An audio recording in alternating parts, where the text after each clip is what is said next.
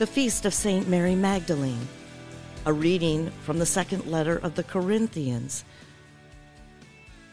chapter 5, verses 14 through 17. Brothers and sisters, the love of Christ impels us. Once we have come to the conviction that one died for all, therefore all have died. He indeed died for all, so that those who might live no longer live for themselves, but for him who for their sake died and was raised. Consequently, from now on we regard no one according to the flesh, even if we once knew Christ according to the flesh. Yet now we know him so no longer. So whoever is in Christ is a new creation. The old things have passed away.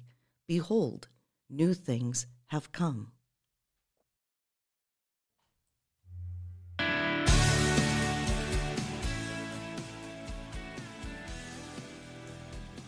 A reading from Genesis chapter 46, 1 through 7, and 28 through 30. Israel set out with all that was his. When he arrived at Beersheba, he offered sacrifices to the God of his father Isaac. There God, speaking to Israel in a vision by night, called, "Jacob, Jacob." He answered, "Here I am." Then he said, "I am God, the God of your father. Do not be afraid to go down to Egypt, for there I will make you a great nation.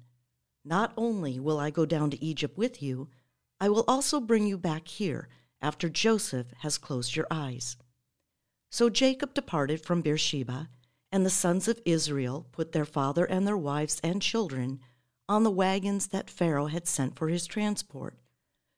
They took with them their livestock and the possessions they had acquired in the land of Canaan. Thus Jacob and all of his descendants migrated to Egypt. His sons and his grandsons, his daughters and his granddaughters, all his descendants he took with him to Egypt. Israel had sent Judah ahead to Joseph, so that he might meet him in Goshen. On his arrival in the region of Goshen, Joseph hitched the horses to his chariot and rode to meet his father Israel in Goshen. As soon as Joseph saw him, he flung himself on his neck and wept a long time in his arms.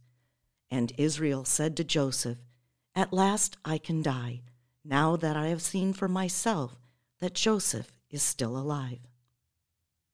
The word of the Lord.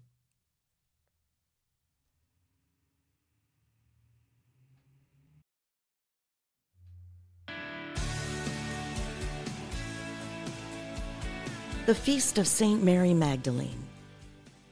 The bride says, "On my bed at night I sought him whom my heart loves. I sought him, but I did not find him. I will rise then and go about the city.